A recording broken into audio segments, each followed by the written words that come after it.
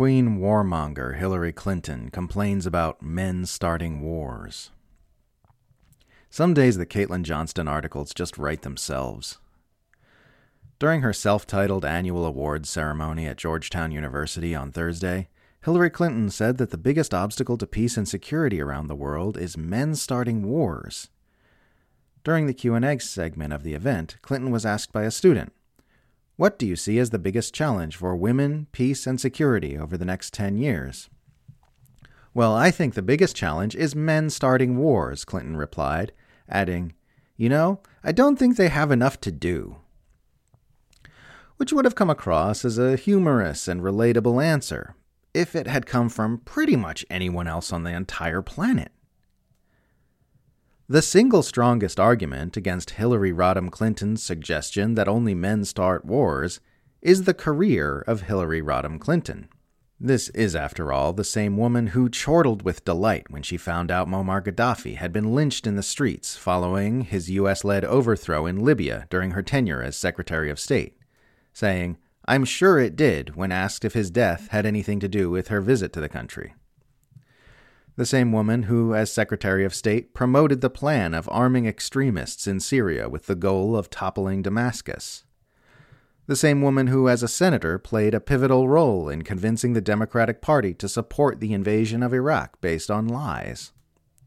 The same woman who, as First Lady, said she urged her husband Bill Clinton to launch the bombing campaign that would leave Serbia and Kosovo covered in cluster munitions.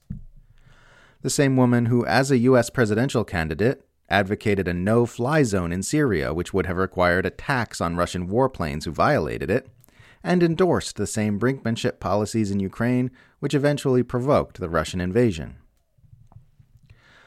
When Tulsi Gabbard famously dubbed Clinton the Queen of Warmongers in 2019, it wasn't just empty rhetoric.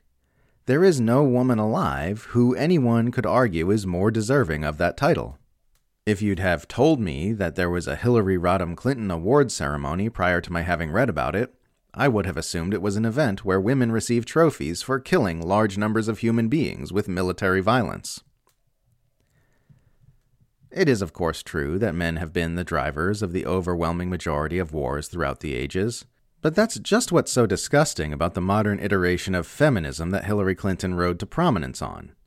The girl boss feminism of the Hillary Clinton age has ceased to mean advancing women's interests and ensuring that women are treated as equals to men, and has become a vapid celebration of examples of women, proving that they can be just as murderous, tyrannical, and abusive as any man.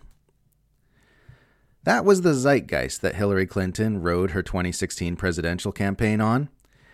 And when the American public recoiled in horror and refused to vote for her, it was spun as a victory for misogyny. It should have been spun as a victory for would-be bombing victims who live in U.S.-targeted nations. Hillary Clinton is all the worst things about modern liberals and the Democratic Party. She is a blood-spattered psychopath who has dedicated her life to serving all the worst impulses of the human species: imperialism, militarism, capitalism, authoritarianism, and, yes, patriarchy, wearing a grinning plastic mask of civil rights and social justice to convince people to let her in the door. She's one of the creepiest things you could possibly imagine, and the sooner her and those like her are gone and forgotten, the better.